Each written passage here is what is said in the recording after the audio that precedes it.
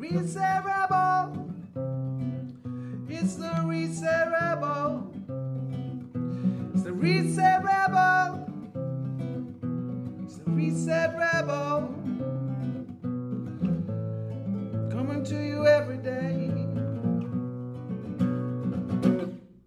Welcome back to a place I never believed that I would ever arrive to when I started this series, a centenary episode of the Reset Rebel podcast.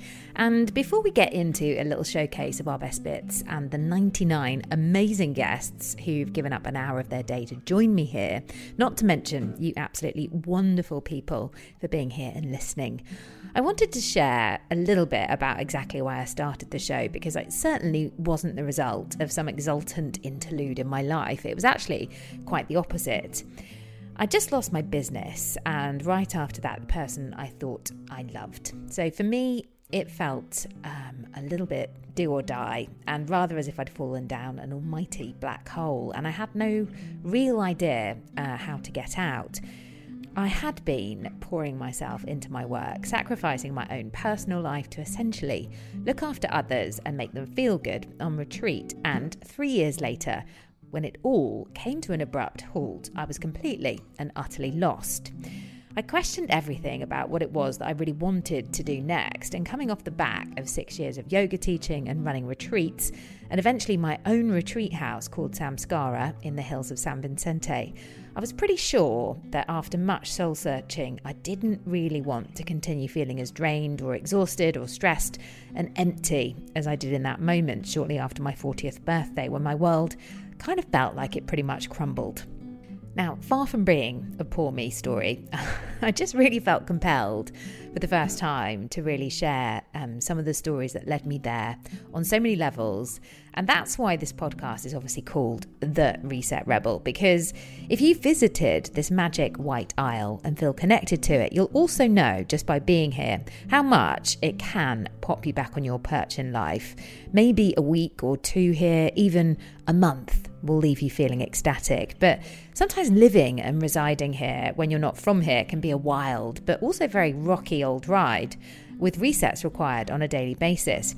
It will also peel away your layers one by one until you're at your most raw, vulnerable, exposed, but also probably the most authentic version of you, love it or hate it. And there's almost nowhere to hide here. It's such a small island with a lot of familiar faces at every turn.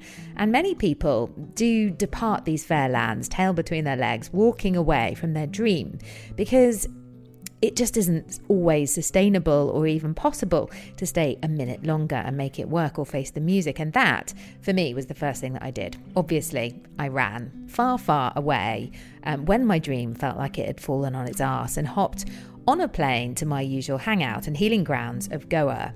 After a month of walking, dreaming, sleeping, catching up with old friends and yoga community, and doing all the things I know usually fix me, like dancing, yoga, meditation, kirtan, riding a Royal Enfield, and trying to reconnect with what it was on the face of this earth that I felt that I was meant to be doing with the rest of my life, it slowly started to unravel piece by piece.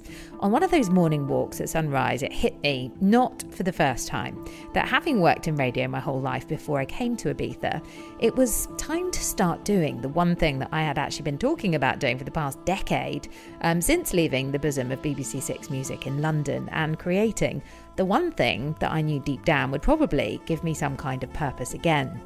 As much as I love teaching yoga, without a home to host the people I was hoping to help, I couldn't really see a way back, and it felt like a huge injustice to lose the thing that I'd been working so hard to create. And I was just really angry and confused and hurt and really frustrated and just really, really heartbroken. And it felt like the end. But instead of plunging further into the self-pity parties that I started throwing for myself, I decided to take some serious action, some positive, affirmative action, and crack on with the one thing that I'd really been putting off for years, and finally start this series. So first of all, trust me, if you are listening to this and thinking about that one big, seemingly undoable task that's on your list in 2022, my only advice is start. Start now. Start with your hands shaking, your voice trembling, and your knees like jelly, because just doing something when you don't know what to do first will make you feel better. Because you started. And for me, that was always the hardest part, and not knowing where to start. And the reason I set up my podcast courses here on Ibiza, which is another massive catalyst of starting the project, and that was realising how much I missed radio, audio, and making things and meeting fascinating people. And the momentum for that is only created when just those first tiny little wobbly steps into the unknown get taken. But those steps are the big brave ones, straight into God knows where. So I never dreamed of arriving when I started this to 100 episodes. It felt, like a very, very temporary fix to not knowing what to do next. And it was just something to give me a project until I figured out the rest. But those steps came faster and harder and quicker and longer. And after the podcast gained momentum, I really just started to remember how much I loved creating in my old career as a journalist and a researcher and a storyteller. A great word I live my life for in Ibiza, and this came about when I first walked around the island, is the word trust. And I really believe in the word trust. And I say, if you trust in Ibiza, Ibiza will give back to you and trust you back. So I use that a lot in my life. And you asked the question earlier on about how do I get people along these crazy ledges sometimes on the hard walks. On the easy walks, not in existence. But on the hard walks, I trust that I'm doing the right thing, and I'm being guided by, whether it's Tanit, Buddha, God, or whatever you want to call it, something is guiding me, or I've got the faith, and that's what it's about. And if you have the trust in life that I'm doing the right thing, then everything's going to be okay. And it is. So just talking to all the wellness experts who've been on the show, with whom I focused on series 1, and such a wealth of knowledge, speaking to them about how to reset was step 1. To actively remind myself every single week what is possible during that conversation. And in that process, I wanted to try and help others to do exactly the same. And that became my yoga off the mat. And you become addicted to joy. You become addicted to pleasure. You become addicted to the welfare emotions, as opposed to being addicted to the emergency emotions. Everybody, 90% of people are addicted to the emergency emotions. They don't believe anything unless it gives them pain. They need some pain. So, because they're addicted to pain. They think they have to go through pain barriers. Then, oh, wow, that was good. So that's what people do in yoga. That's what people do in work. I've got to go through pain. Why have you got to go through pain? You may have to apply yourself, but you need to take a break too.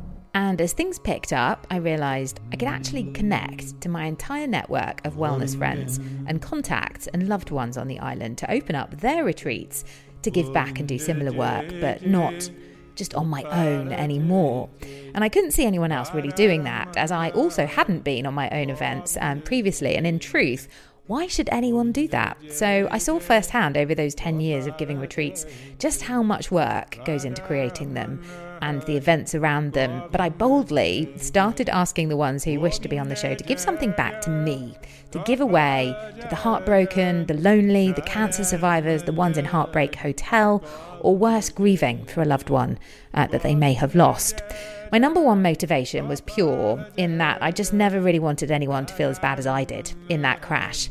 And by sharing little parts of my story while chatting to those I respected through the initial episodes, I could feel by the immediate response that I was already helping the ones I hoped to find to realise that they were not alone. I am an extremist. I've been an extremist pretty much my whole life, I'd say. That's also something I've noticed over the course of this fast, and that's what I love about it. It just gives you this roller coaster journey that, yesterday it was a crash and burn big time in the afternoon. I felt really sad, I have cried on this fast a few times. And it's just, I don't know how many opportunities we really get in this world to sit and feel. And that is something, it's making me feel a little bit tearful just talking about it. Feeling is hard, feeling is really, really hard. And we're not trained, I don't think. That's what I'm experiencing. What real feeling into the depths of any big emotion are actually like until... And it sounds crazy to say that food being gone from the system creates that space, but it does. It really does. And there have been moments where I've experienced euphoria and bliss and ecstasy and love and... I'm actually going to cry. This is very embarrassing. Oh dear, get a grip, Joe. Anyway, but there are moments where, yeah, I have been down the gutter and I have doubted everything about my life and about, my existence, my purpose on this planet. So, but I think a lot of people go through that a lot of the time. And I was experiencing a bit of that before I decided to fast. So for me, this has just been such a powerful decision to feel a bit down in the dumps, feel a bit flat, feel a bit lost, feel a bit alone, feel a bit confused. I've had so much going on in my life the last 6 months. Not all of it good. Some of it's been amazing, and I'm so grateful for all of the lessons I've picked up along the way. But the fact of the matter is, I just wanted to go deeper and get to the root of what it is that is doing my head in, making me feel rubbish. Because when I look out to the sea right now, on Cala Martina, where I'm standing or walking as I'm talking, my life is just beyond amazing. And I'm the curator of that, and we all know that. But it just, there's nothing to fear. There's nothing in there, inside of me, that I'm scared of anymore. And I had this experience with breathwork a long time ago. I was terrified of doing it because I was like, oh my God, what if I meet myself and I'm a terrifying, hideous monster? But actually, the answers are inside of us. The bliss is there. It's all accessible. It's just sometimes really knowing or wanting, have a deep burning desire to get reacquainted, to really re-find that person who got a little bit lost along the way.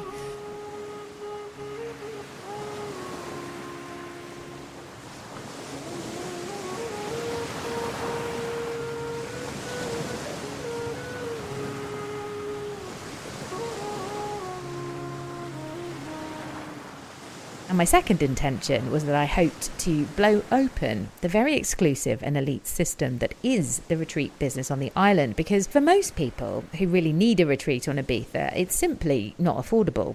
And my third intention was that 99.9% of all podcasters on Ibiza were making DJ sets, promotions for parties or venues, and I felt like it was high time that the rest of the world got to know of Ibiza for something other than getting smashed and rebel against the image of what Ibiza is basically infamous for. Good morning, Reverend. It's Howard Marks calling. Look, you really mustn't release this track, mate, or even play it live. You're glorifying drugs, like. You're saying they're cool. But don't forget, drugs make people irrational. Drugs make people irrational, especially those people who don't take them, like your mother. Trust me, I've had my fair share of parties, don't get me wrong, I used to be a music journalist, I'm not against any partying, but there's just so much more than that here, and it really does kill me to see people's faces sometimes when I used to travel the world and proudly tell people that Ibiza was my home, and for them to ask me why I chose to willingly move here, I felt like enough was enough, and to reset that narrative alone felt like a really powerful reason to pick myself up and do something to make a change. So in a nutshell, I used those feelings of being completely lost to attempt to help other people and spread a little bit of joy of Ibiza's alternative and healing side, while also attempting to help myself along the way by launching The Reset Rebel. So first and foremost, I want to say a massive thank you for listening to this series. I'm blown away to see how many things have exploded from this project since we began on the 3rd of March 2018, when I was surrounded by my girlfriends in Thailand on my second running away trip in less than 3 months, and I bravely hit the publish button on episode number 1. And as it turned out, I also boldly worked up the courage to ask my first guest, my good friend Toby Clark from Walking Ibiza, if he would lend a hand. And without thinking, he stepped straight into the mix in the big old-hearted way he often does. And this is what happened. You're going to very kindly give away a place on one of the events that's going on this year, because one of the points of the Reset Rebel is to open up the retreats and the reset tools that we have at our fingertips on this island. And it's really, really, really kind of you and generous of you to give away one of these spaces, Toby. Yeah, I've made a decision, and Joe, you've supported me in everything I've been doing for the last 6 years, something like that. And you did the podcasts, and you've always been a great fan of the walks and supporting me along the way. I love what you do, and I'd like to support what you do as well. See, I'm actually going to give away one of the places on the October around the island trip. So, are you serious? Yeah. You said that you'd let me know which one it's going to be at the end. That's so exciting. Are you serious? Yeah. So it's something it has crossed my mind actually a few years ago. It hasn't come up in the last few years, that I'd like to give a place to someone who can't afford it, or is in a bad way in their lives at the moment, or in a bad place, or whatever it is on their journey in their life, that they're not in a very good place. Because I really believe that walking can really heal people. So whoever gets the place, for whatever reason they get it for, I believe that it can be life-changing for them. And if I can just help one person to reset their lives and press the reset button, then I'd love to do that. And I'm very happy to give a place away to someone who needs it. Well, that moment set the tone for the next 98 episodes. And for that, I will be forever grateful to Mr. Toby Clark. And just to add the cherry on the cake, to celebrate this being our 100th episode and being our very first guest, Toby has agreed to give away yet another spot on his Around the Island walk this October. To apply for that place, if you feel like you also need a reset in some way, please do drop us a line with your reasons to just the good news please at gmail.com. I've done the walk myself, all 268 kilometres of it, and it's something I will never ever forget. 12 days of camping, hiking, eating al fresco, seeing every inch of the beautiful coastline is combed, and you get to make the very, very best of friends with your fellow walkers while disconnecting from whatever you need to take a little reset from. So that email again is justthegoodnewsplease at gmail.com. You can also DM me on Instagram at The Reset Rebel. Next, we move on to the episode where I travelled in a taxi on my way to the airport to grab a few hours with the actress Sadie Frost at a villa in the middle of nowhere. Now, my car was completely kaput when I went to start it, so the taxi dropped me at the gate, and it turned out the house was another car journey the other side. As I walked in, I saw Jude Law's doppelganger son, Raph, at the breakfast table, topless. And I prayed that my face was not betraying me when they invited me to join them for chocolate brownies and some coffee. And within minutes of that interview starting, Sadie showed me the full power and extent of not just her rebelliousness, as we've all watched through her years as Kate Moss's bestie, but her distinct ability to reset. I kind of feel like she's probably one of the most qualified reset rebels on the island currently, having reset her path in life so many, many times. And I'm so glad to be joined by Sadie Frost. Hello. Hi, it's nice to be here. I'm sitting with you in this beautiful place, very serene. I mean, I've been doing yoga for a long time, and, I've been on such a journey in the sense that my mum had me when she was 16 and she was a hippie, and my dad was a psychedelic artist, and we came to Ibiza when I was about 3, and we lived on a bus. My parents drove they converted an old school bus, and I lived on the bus, through Europe, here on the island. Then we went to Formentera, and there's a famous photograph somewhere that my mum actually found where there was just a tiny little ferry going between Ibiza to Formentera with the school bus driven onto it and it hanging half on, half off. And I've got memories of being on the island, then a long, long time ago. So I grew up in a bohemian environment. My stepfather was an activist, and we were always vegetarians, and we were in a religious cult called the Bhagwan Rajneeshis. And it was kind of very, very crazy. And my mum introduced me to yoga at 16. But then I kind of went on my journey, which was, ego, career, children, men. And, my head that's filled with so much that I kind of, you know, and I think you have to kind of, it is like opening Pandora's box, and you have to kind of suffer, and you have to kind of wound yourself in a way to kind of make any kind of progression.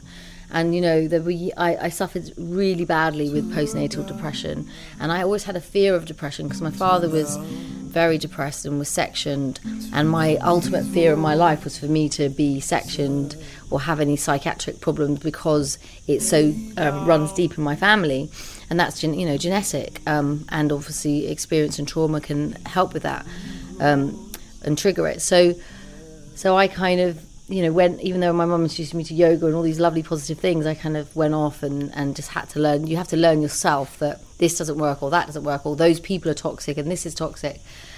And so I probably committed to doing yoga and meditation and stuff after the postnatal depression and stuff about 15 years ago. And then it's fitting it in around, you know, bringing up children.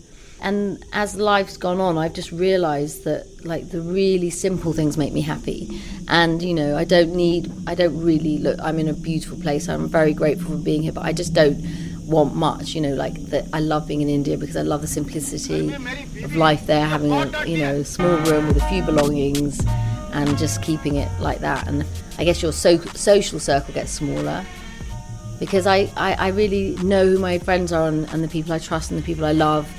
You know, I kind of kept going back to certain things thinking maybe that will change, that situation will change, that person will change, but often the person, you know, that maybe kind of hurt you or did something in the beginning will keep doing that. So, you know, it's you know, you can sometimes be a slow learner, but I feel in a really good place. And I think the thing is that I just accept me for me, and I know that what I do and I don't like now. And I've got, you know, these 4 beautiful kids that are all, you know, I feel like I can really help them and guide them because I've experienced so much.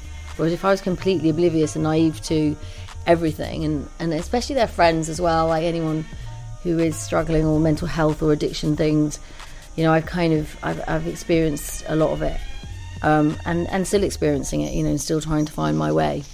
So what, you know, obviously the nature of this podcast is called The Reset Rebel. A lot of people with anxiety and depression listen to it, and it's kind of like connecting to people that have been through it. And you say your worst fear was being sectioned, and that did actually happen, like for 28 days. How did you feel after that? It was just scary. I mean, you know, I had this fear from 15 of being locked up, and that whole thing of just, I don't know, like some kind of, I don't know, some nightmare, and this, and I guess your fear, you can create that to happen. But when I had postnatal depression, with my last baby, it was so bad that I couldn't, like, you know, really know how to get dressed or pack a case or how to look after 4 children. My mind and my body was so, you know, I just kind of fell apart. And my best friend. And I was trying to do too much. And I think the thing was, at that point, it was such a stigma to postnatal depression. People didn't mention it. People didn't talk about it. People would just say to me, you know, pull yourself together. What's wrong with you? You've got beautiful children. You've got a lovely house. You've got a lovely husband. But the thing was, like, inside, I was just so scared and fearful. Like, I couldn't walk into a room without feeling anxious or panic attacks. And I couldn't eat or sleep. And I'd say to my best friend, call an ambulance.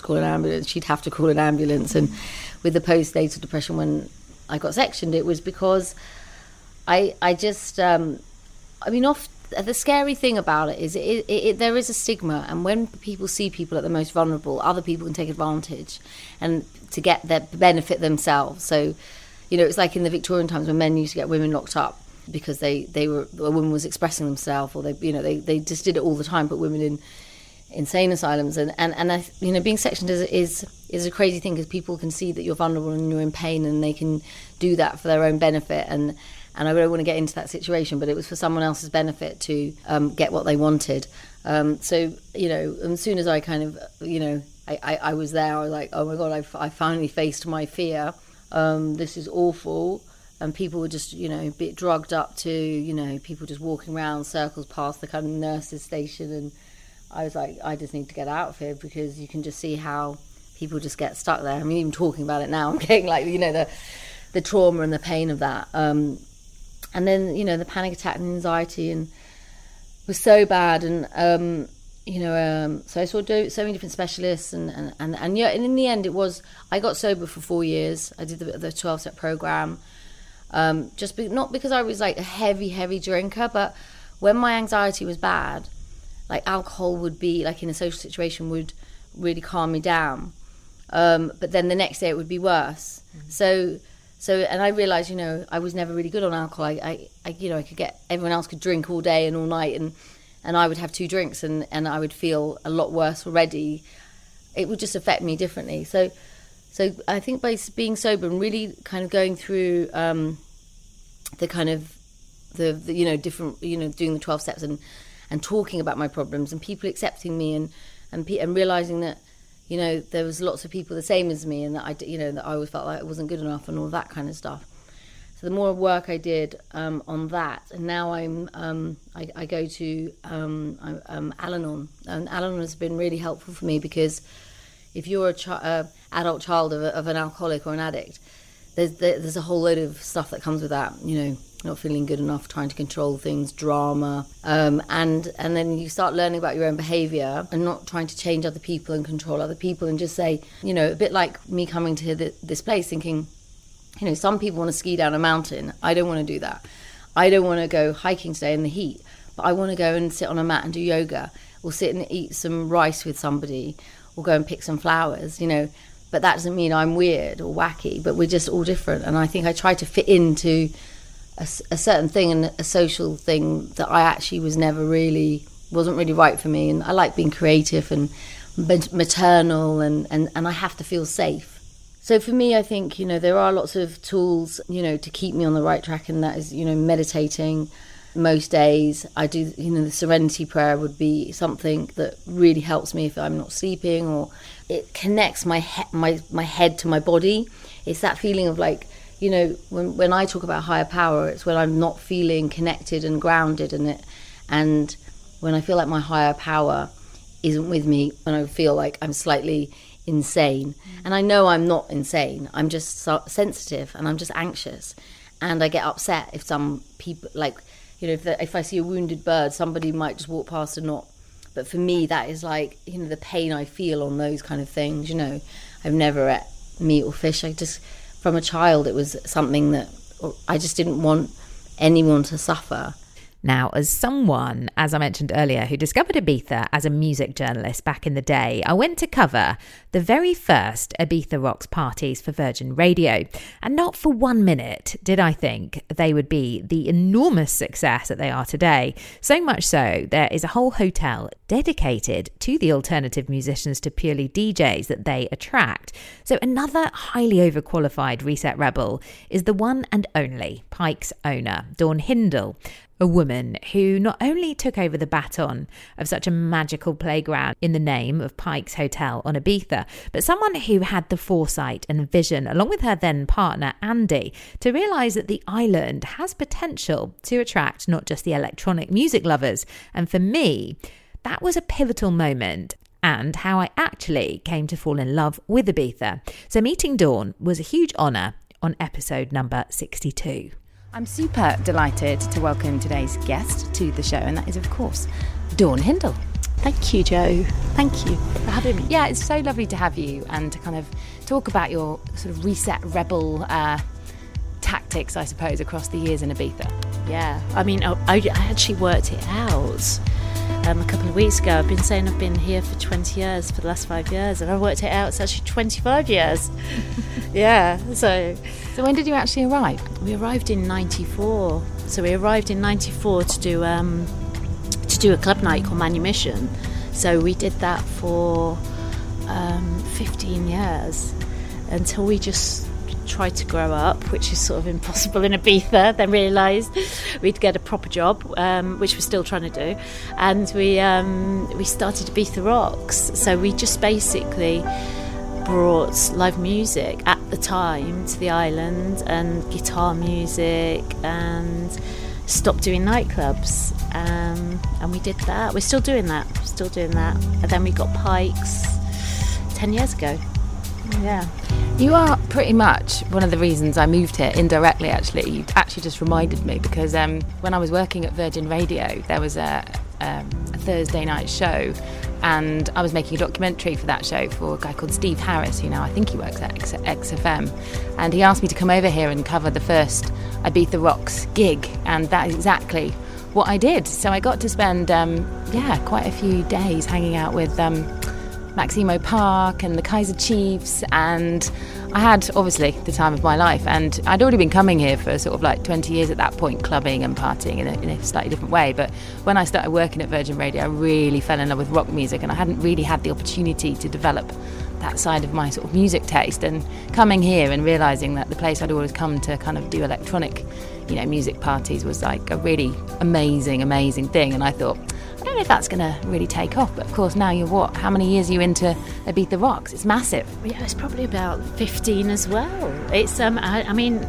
we didn't know whether it was going to work. We just thought it was really needed. In fact, the whole island told us it wouldn't work, which is why we called it Ibiza Rocks, because the island did not rock and hated rock music. So, that was with that period of Maximo Park, Kaiser Chiefs, was just, I think, was almost like a golden era of Ibiza Rocks as a brand. It was when we were really establishing ourselves. There was a lot of great music. There was a lot of great, especially UK bands coming out at that period. I think it was just a really rich time for that type of music, and so I think it was just, we sort of like bungled it up and brought them all out on holiday to Ibiza. And I still remember going on that stupid frog theme park attraction in San Antonio with Ricky from the Kaiser Chiefs and sort of stumbling off. These people were like just having the time of their lives. I think they were just having a great time, and I think it gave a lot of people a real love of Ibiza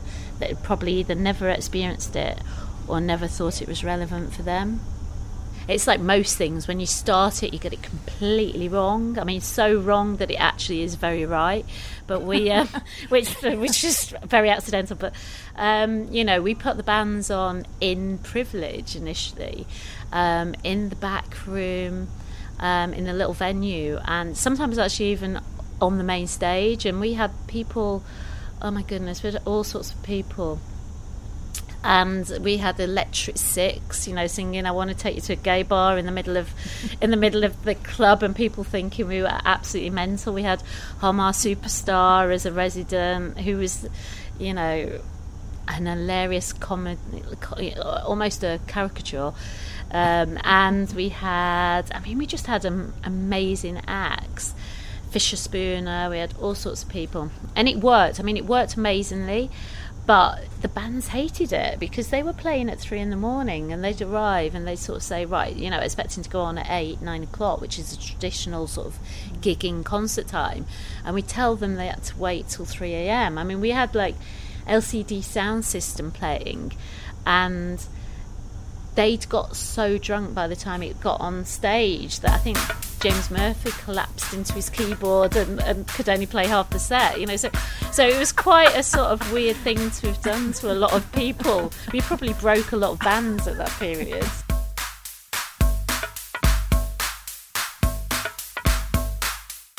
As much as Ibiza is known for the party, very little is spoken about its history and its heritage and the events from time gone by. So it was on a Walking Ibiza walk with Simon Reed, another guide from the group, I heard a snippet of a story I'd never heard before about a plane crash back in 1972 when Iberia flight number 602 crashed into a mountain near San Jose. All 104 people on board the flight died after leaving Valencia, and so having never made the trip to the site, Simon and I met up there so he could take me through what is still a mountainside covered in wreckage after the aircraft essentially exploded on impact. This is where the story really starts. The plane was coming in from Valencia, and he was cleared to land, coming in from the west. Of course, every airport, even though it's only got one runway, has actually got 2 runways. You have the runway from one side and the runway from the other, and they're numbered differently. So he was going to come in and land on from a westerly approach. So that's flying over the beach of Escodalar. So that would be, if you like, just passing Esvedra. So the people on the plane would have seen Vedra out there, and they would have seen the beautiful mountains of Ibiza as they were coming in. But there was at one point, it was said, that he decided to change the approach, and he wanted to come in from Ibiza town instead. Those of us living here, we've all seen the planes flying over Ibiza town on that approach, and that's the one that he requested. There was only a couple of knots difference in wind. It had changed slightly. The original flight plan was to come in from the west, but then he changed it and requested coming in from the other side on a whim, perhaps. We don't know. There was not really enough the change in wind to say that you can't land from this direction. Now, normally what you would do is you would scoot out to the south of the island, which is what they do now, and make a left-hand turn and come in from that side. But he decided not to. He decided to overfly the island, and he was descending, of course. It is said that, well, the recordings state that he requested a descent from, I think it was 5,000 meters. So he started to descend and requested to come in from the other side. But he came over the island, descending as he went, instead of taking the safe route out to sea, where there's no mountains. So the story then goes, and the recordings say, that he started talking to the air traffic controllers about football. Now, a lot of the accounts mention this, talking about football. So there's a lot going on in the cockpit. When you're coming into land, you're configuring the plane for landing. Flaps have got to be out. You've got to be throttling back. You've got to be putting the flaps undercarriage in preparation. You've got to be maybe making announcements. The cabin crew are doing their thing as well. So you're preparing the plane for a landing. But he was talking about football. And then the last few words that were uttered were "Ponme una cerveza, ya estamos," which is "get a beer on, we're there already, we're about to land." And of course that was the last thing that was heard. And then after that, the big boom, and the story over the next few hours came out that the plane had struck the island. Ibiza would not be Ibiza without music, but one man has made it his job to reset the musical narrative on Ibiza with his work World Unplugged. Events bringing musicians from around the world to play acoustic live gigs in everything from caves to farms and private homes. Justin Manville is a singer-songwriter and lives with his beautiful wife Chloe and their 2 girls near San Lorenzo. But hearing how it all began as I went to meet him for the very first time unveiled a beautiful story about his family heritage and his intentions for living on the island. This is called Let Love Rain.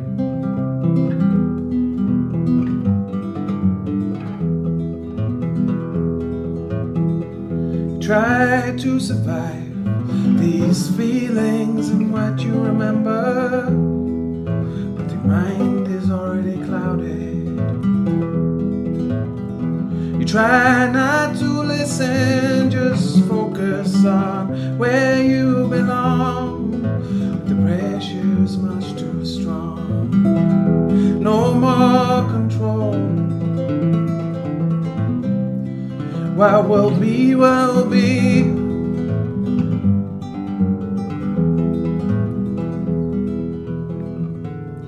There's a new design on your mind. It's pulling it apart. It's got you guessing, You don't know where to start. You don't know this part.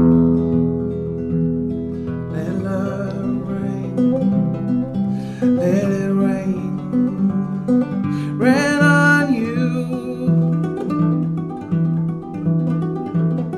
Let love rain, let it rain, rain on you. Let it rain, let it rain on you. Let it rain.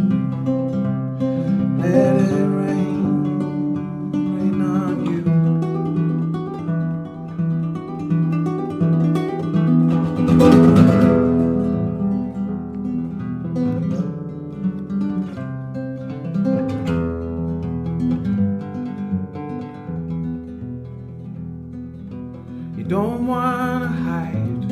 You want freedom, freedom you can feel. A vision that excites you. No demands from your side. You're reacting to new highs. All it took was love. No more control. Well, we'll be, we'll be.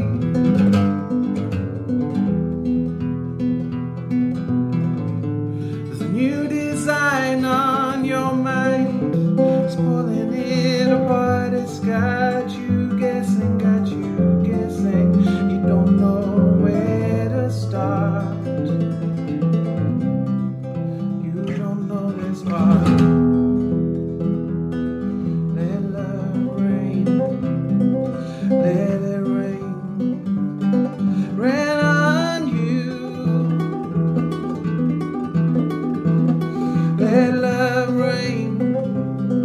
Let it rain. Rain on you. Let it rain.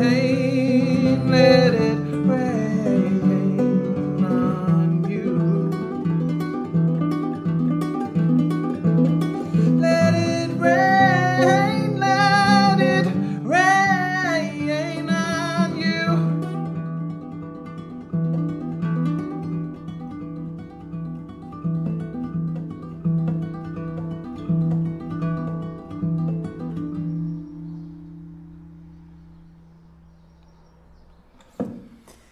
Well, that is one way to begin the Reset Rebel podcast here up in the mountains of San Miguel. And I'm joined with the exquisite sounds of Mr. Justin Manville. Was a good beginning. I like it. Mr. Justin Manville. I think I've had too much coffee. Doesn't matter. I mean, the more you kind of put emphasis on that, the more people are going to remember that that's not my name. Somehow. My brother was, into music. He was in the band that toured the world for a number of years. And, my mother and father started singing later on in their lives, and they would go singing together. That's what they did as a sociable thing. They would go with a keyboard player, Mickey Finn, and they would sing in kind of wherever. And my father, even before he died, he was going to old people's homes and singing. And he said, I've got this thing which links to your therapy thing and the sound healing. He said, I've got a thing and it's called sound healing. And it's a reminiscent therapy. And he didn't know about any of this stuff, these newfangled ideas. And he said, I go into the old people's home. And he said, I'm older than them. And even some of those. And he goes, some of them are catatonic. They're not even responding. There's just zero. And he said, as soon as I start singing the Frank Sinatra song or something from their era and when they were in their prime, he said, suddenly they wake up out of this coma. And he said, and they start tapping their finger or they start moving. And he said, it's just instant. And he said, so it's reminiscent therapy. And that's me. And I'm making a disc. And he would just go around, Wales at the time. He'd gone off and married a young woman at 34 years old when he was 70 odd, and he just went touring. Good man. Yeah, he was prodigious, and yeah. So it's just always been music. It's always been performance, and even from a young age, I was setting up these kind of little intimate concerts wherever we were. I mean, we had this old pub, and I used to take the corner of that the odd time and invite some friends round. So we were just doing it since 15 years old, even younger. We just wanted to play music, and we wanted to create this kind of focused atmosphere. You can't live on Ibiza without drugs entering your world in some capacity, whether it be plant medicines or party drugs of choice. But after hearing an interview with a man on Gwyneth Paltrow's podcast Goop, I immediately called the New York leading psychologist, Will Sew, to see if he would chat to little old me on episode number 30, just 6 months into making this series, about the clinical trials he was conducting stateside to treat social anxiety and PTSD.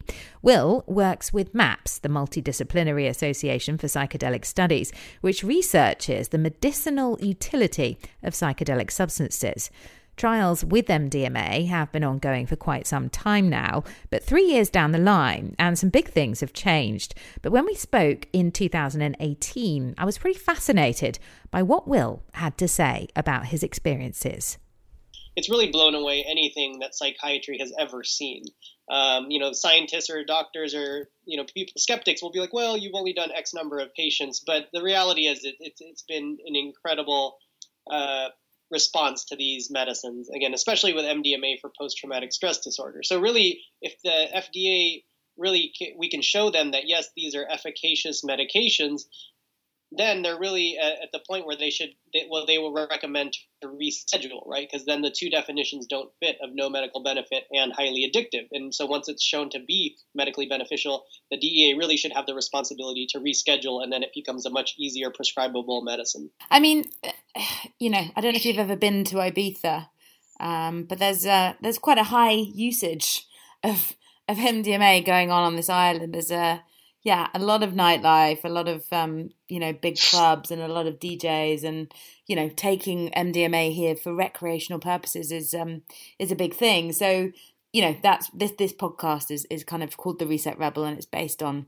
people that have reset their paths to kind of work in wellness in Ibiza and sort of moved away from that whole sphere. So I'm kind of interested. I mean, obviously, a lot of people that will be listening to this have tried MDMA, and there's no doubt about obviously the kind of catharsis that's kind of created from that whole process of kind of releasing and being able to tap into, deeper emotions, and obviously the inhibitions to access those emotional planes are sort of taken away. And is that where you kind of feel that the kind of the healing or the trauma release work comes from, or how does it work?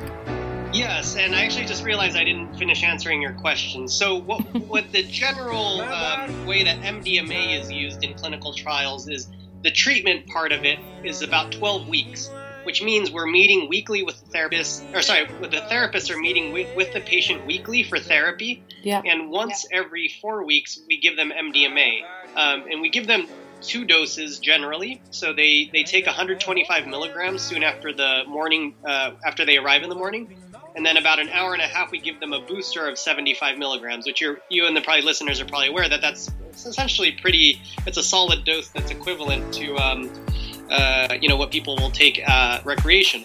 And, those sessions last 7 or 8 hours. And, the trained therapist, there's always a male and a female therapist. So it's 2 therapists, 1 patient, end up having a very intense and beautiful therapy session. I have long been an admirer of John Citrincha, the man behind the wheels of steels for 10 and 12-hour stints at Citrincha since I started to go there more than 20 years ago.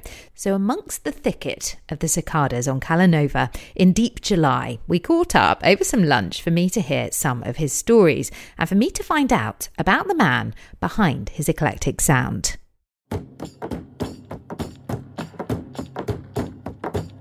Joe, very good afternoon.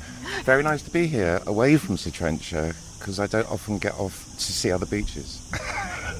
I'm sure you don't. I mean, I'm sure you see quite enough of that beach, really, to be honest, in lots of ways. Yes, I've had enough of it. 25 years you've been playing there. That's a lot of time. I mean, your sets are not really the average kind of length for a DJ anyway, so it's almost like a full day in the office that you put in there when you do play down at Citrincha. Yeah, I was always against getting an office job, or at least the timing of it, but I seem to have slipped back into that. But at least I'm playing music and I'm on the beach. And yeah, this is my 25th year, which has gone very quickly. And I still feel very young. You look it, I must say. You're looking very dashing in that wonderful sort of tropical Hawaiian ensemble you've got on today. Your shirt is this is my epic. Songkran shirt. This is what they wear in Thailand when they have the water festival. And they're really cheap shirts. It's actually my only clean shirt.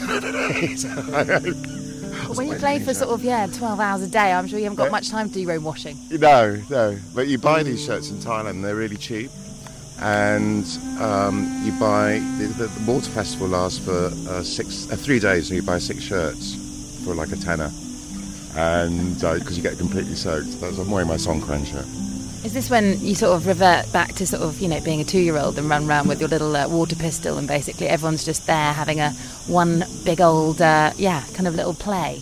Everybody you just get drenched. Everybody is just wearing, everybody's just shooting water at everybody. It's the craziest festival you could possibly, and probably the best New Year festival I've ever had, because it goes for 3 days. It's totally peaceful, and everybody's just, they buy these giant water pistols, and there's just water everywhere, and everybody gets soaked. So, that's my sort of New Year, and then I come to Ibiza to start the new summer. So, yeah.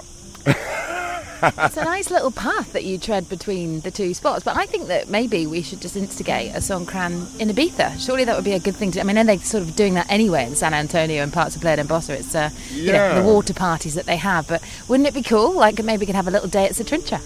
It would be good. I don't know if... because I don't know if it works in Thailand because everybody's very peaceful. I think you would probably disturb some people here and maybe a fight would break out. I don't know if it would work in Europe.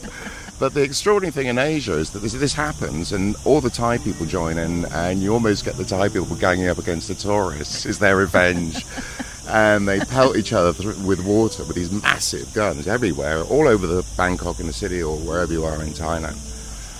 And nobody gets offended.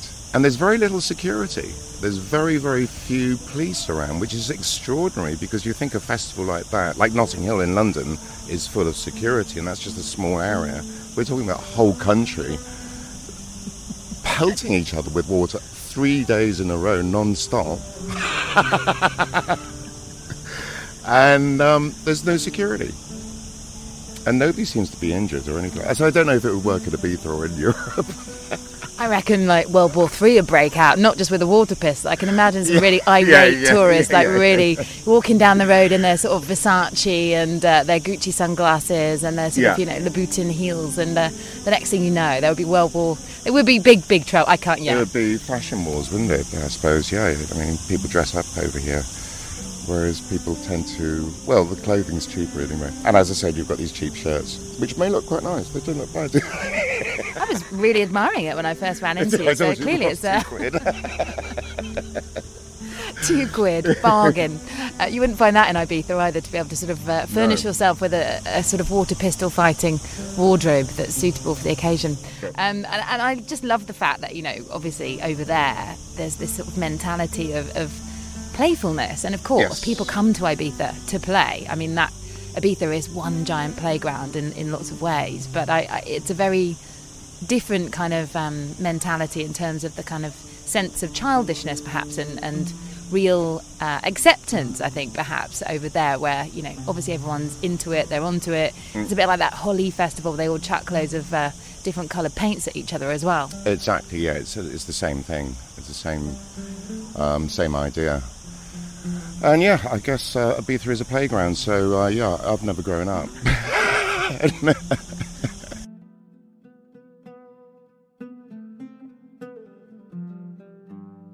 One of my most random meetings for the podcast was in India, where I took the podcast while I was on my travels one winter. I boarded a taxi to go and meet a film director in the middle of nowhere to hear about his documentary on the very first clinical trials of magic mushrooms in London with patients with depression. Oh, God, these roads. Pardon me? Turn me. Left. Thank you. Yeah, I missed the screening, and I was a bit sad to have missed it, but the timings were all wrong. I got there and it was running late, so I haven't watched the film, but it's going to be screened all over Europe, and this is the first trial that they've done. They started 4 years ago, way before MAPS, one of those American institutions, started experimenting, and this documentary basically follows the journey of 3 people and their families who are suffering from chronic depression, and their trust that they put into the doctors and the psychologists that were running this trial, and how this changed their lives. So I'm really, really very much looking forward to meeting Monty. It's very windy in this tuk-tuk now, we're almost on the side of a highway, and sort of understanding how the effects reboot the brain, and I guess, you know, the body as well, and to see exactly how they went about sort of trialling. It's not left, no. Hang on one sec. One moment. Yes, left.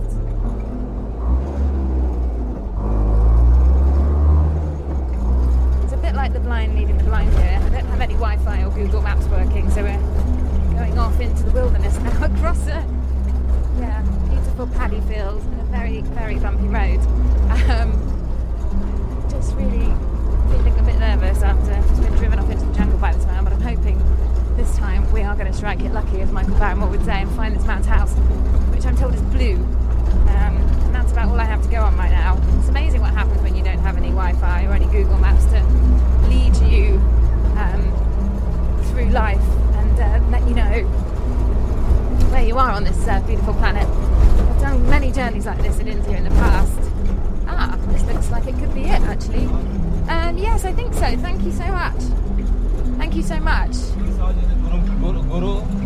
Gurukul. I first time heard this house name. Okay. Do you know if a man called Monty lives here? Sorry? Does the man called Monty live here? Monkey? Monty. Monty the monkey. Looks like the right house. Thank you so much for taking us. We do appreciate it.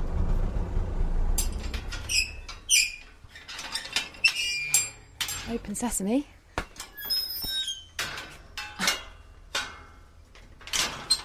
Don't know what that keeps out. Traffic, monkeys, cows. We're just walking up the stairs. There he is. Hello. Hello. How you doing? Okay, thank Just you. thought I'd record a little bit of. How's it going? Good. So I kind of enjoyed being in their company. I think that if I was living with them for weeks on end, that would be different, because John would often spend, most of the day and then weeks on end and months on end kind of in his room, stuck there.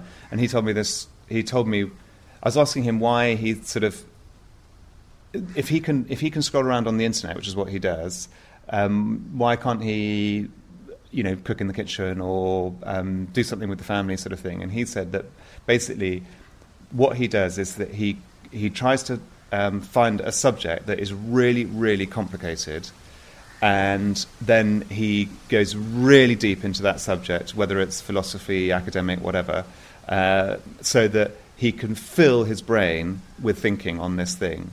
Because the moment there's a little bit of space in his brain, that's when the feeling of worthlessness comes in, the guilt attached with not being the father that he would like to be comes in, the fact that he's ruining his family, he'd be much better if he was dead. All of these thoughts come in when there's a little bit of space, and so he has to keep his mind completely 100% occupied. And that, for me, just gave me an enormous insight into what this depression feels like, or certainly for him anyhow. And that is an awful thing to hear, and then obviously to be living that. I just can't imagine what it's like to be living that. So for me, the whole thing was just massively eye-opening. I wasn't quite in the bracket of, just snap out of it. You've got a nice family, and you're not sort of living on the streets of Mumbai. But I probably wasn't a million miles away from that. And then having made this film, my eyes and attitudes and everything have been so opened up to the horrors of depression that it's made me a much better person, much more compassionate, much more understanding. I think that is something that a lot of us lack, is that empathy. And it's until you've experienced something, until you've been to rock bottom and down the rabbit hole for months on end, and it's not really something that many people wish to discuss either, because it's I think particularly in England it's almost like a great source of shame, or that you've failed in life, that you're depressed and you don't know how to get out of it. And I think that that's incredibly sad, and films like this are incredibly important to show exactly, the depths that one can sink to, and that's nothing to do with failure but I think a lot of people busy themselves to stay away from exactly that. This idea of coming to Goa and, kind of having a year off. I mean, a lot of people just can't cope with that. They need to be doing something. They need to have a purpose. They need to have be achieving something daily to feel important, and they have a self-worth on this planet, which isn't rare. I think that's what a lot of people, we're conditioned to believe that's kind of how it is. So it's interesting to explore that through film, and I'm really looking forward to seeing the whole film. But you have quite a strong opinion, obviously, on antidepressants, which clearly you've said, from what you've witnessed, that they don't work. Obviously, I guess from these people's particular experience. Yeah, no, absolutely. I mean, they do work for some people, but I think it's sort of 2/3 or a half of people don't respond to antidepressants. And the thing that I found interesting about antidepressants when I was looking into them was that they don't really sort of cure you. on the whole. I think that some people can take them and just take themselves out of a sort of blue period in their lives, and so they take antidepressants and then they stop taking them and then they're done. But I think that once you get on to taking antidepressants every day to live, to cope, then that is not a happy place to be, because they make you, from what I understand from John and Andy and Mark, is that they make you cope with life a little bit, but they don't make you better. And what they're saying is that for people like them, they start on a single dose or a low dose, or whatever dose they start on, and then they carry on going up to the highest dose of that particular antidepressant, and then that stops working. And then they have to come off that, which is horrific, from what I understand. The side effects of coming off these drugs is horrific. They get put on another drug, which was pretty much the same thing with a slightly different sort of compounds. And then they start at whatever level they start with that, and then they work their way out to that top of that one, and then they do the same again. And they're in this cycle of taking the drugs that aren't actually doing anything for them, apart from maybe chopping the top and bottom off and just giving them, allowing them to get out of bed maybe, or whatever it is that it allows them to do. And that doesn't really feel like a sort of sensible way to treat this illness. It doesn't make any sense to me that you're not treating it, you're just putting people in a holding pattern, basically. And so that's never made sense to me, whereas psilocybin seems to, and again, more research is required, but it seems to take you to the heart of your depression, or the seat of your depression, reveal it to you in a slightly different way, and then with counselling and reintegration therapy that comes after that, and there should have been more of that in the trial, which they've realised, and the new trial that started a couple of weeks ago has got lots more reintegration therapy to try and build on what they learnt in their sessions. And last, but by no means least, we end with an episode that I was amazed to actually capture in the fields of Noisily, a psychedelic festival I'd been invited to teach yoga at. And as luck would have it, I spotted Mr. Bruce Parry on the lineup. Now, Bruce is one of my idols, an investigative journalist and someone who threw himself into the world and communities of Indigenous tribes around the world, and who's made several films about it. I've danced side by side with him in Ibiza barefoot when he used to live here, but never had the balls to actually have a conversation. So this felt like the perfect moment. I've been very sort of isolated and individual for a long time, and there's a loneliness that comes from that too. And actually to be with a group where you're all on the same journey, with the same mission, with the same value system, and with the same understanding of connection to nature and beliefs and all the rest of it, then I don't know, my experience of living with tribes is that something emanates out of that that's actually really joyful and really beautiful and healthy, and that's what I'm trying to emulate. But it's not proving easy, but that's the mission anyway.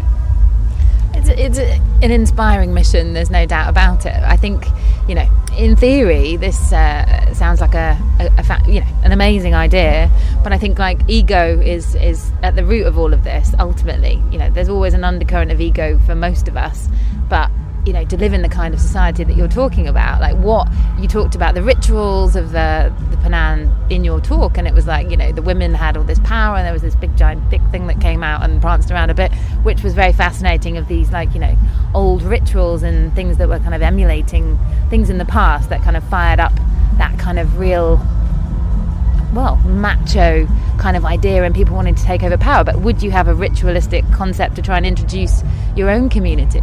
The thing I talk about in the talk is that narrative is really powerful, and what we have in our society, because we've been swimming in this paradigm of hierarchy and power for so long, is that we kind of accept that that's the status quo, it's ever been thus. And what I've noticed, having had the privilege of meeting various tribes around the world, is 90% of the indigenous people I've lived with all still abide in a world of hierarchy and chiefs and shaman and power. But there are a few, especially those prior to the agricultural revolution, who are living in a different world, and it's them that I'm interested in. And yes, they do have rituals that reignite and that they hold alive this narrative, this story of stopping power from getting out of hand, and that's and that's what I'm interested in. It's the narrative, because I think narratives are really, really important. We don't necessarily have to have a ritual, but we have to buy into and believe in the narrative. And narratives are, as I said in the talk, they're the strongest sort of forces in society in a way. Like money is a narrative, nationalism is a narrative, religion's a narrative, and they provide us ways of coming together and cooperating because we all agree and buy into the same story. We also have at the moment a narrative in society that a rising tide raises all ships, or that more growth will bring us greater joy and happiness, or technology will save the day, and all of these things. These are narratives, and my understanding is that those narratives are taking us in the wrong direction, and actually we're much better off simplifying and reducing a little bit and having a different narrative of more local and more equal and more sharing. And that, when I just say it like that, that sounds so ridiculously romantic, except that I've lived with people who have that, and the experience of being with them is so phenomenal that I can't just ignore it. It's like, wow. And then when you take into the equation that might well have been our way of being on the planet for 90% of our time on here, and that actually this little blip now of hierarchy and power and all the rest of it has only come about since agriculture, since we left the tropics and abundant resources into scarcity and like getting through the winter and getting through the drought and hoarding, and that's where power came in, and it may well have served us for a long time. But clearly we're in a situation now where we have to reevaluate where we're at in the world. And this extraordinary disparity of wealth we have now, with like a handful of people owning 50% of the world's money, is massively part of the problem. And so I don't know if it's clutching at straws or whether it's deep wisdom or what it is, I don't know, but I think that this is my answer to that. From all the things I've seen, it's like power is at the heart of the issue, and how do we try and create a way of being where that just doesn't happen all over again.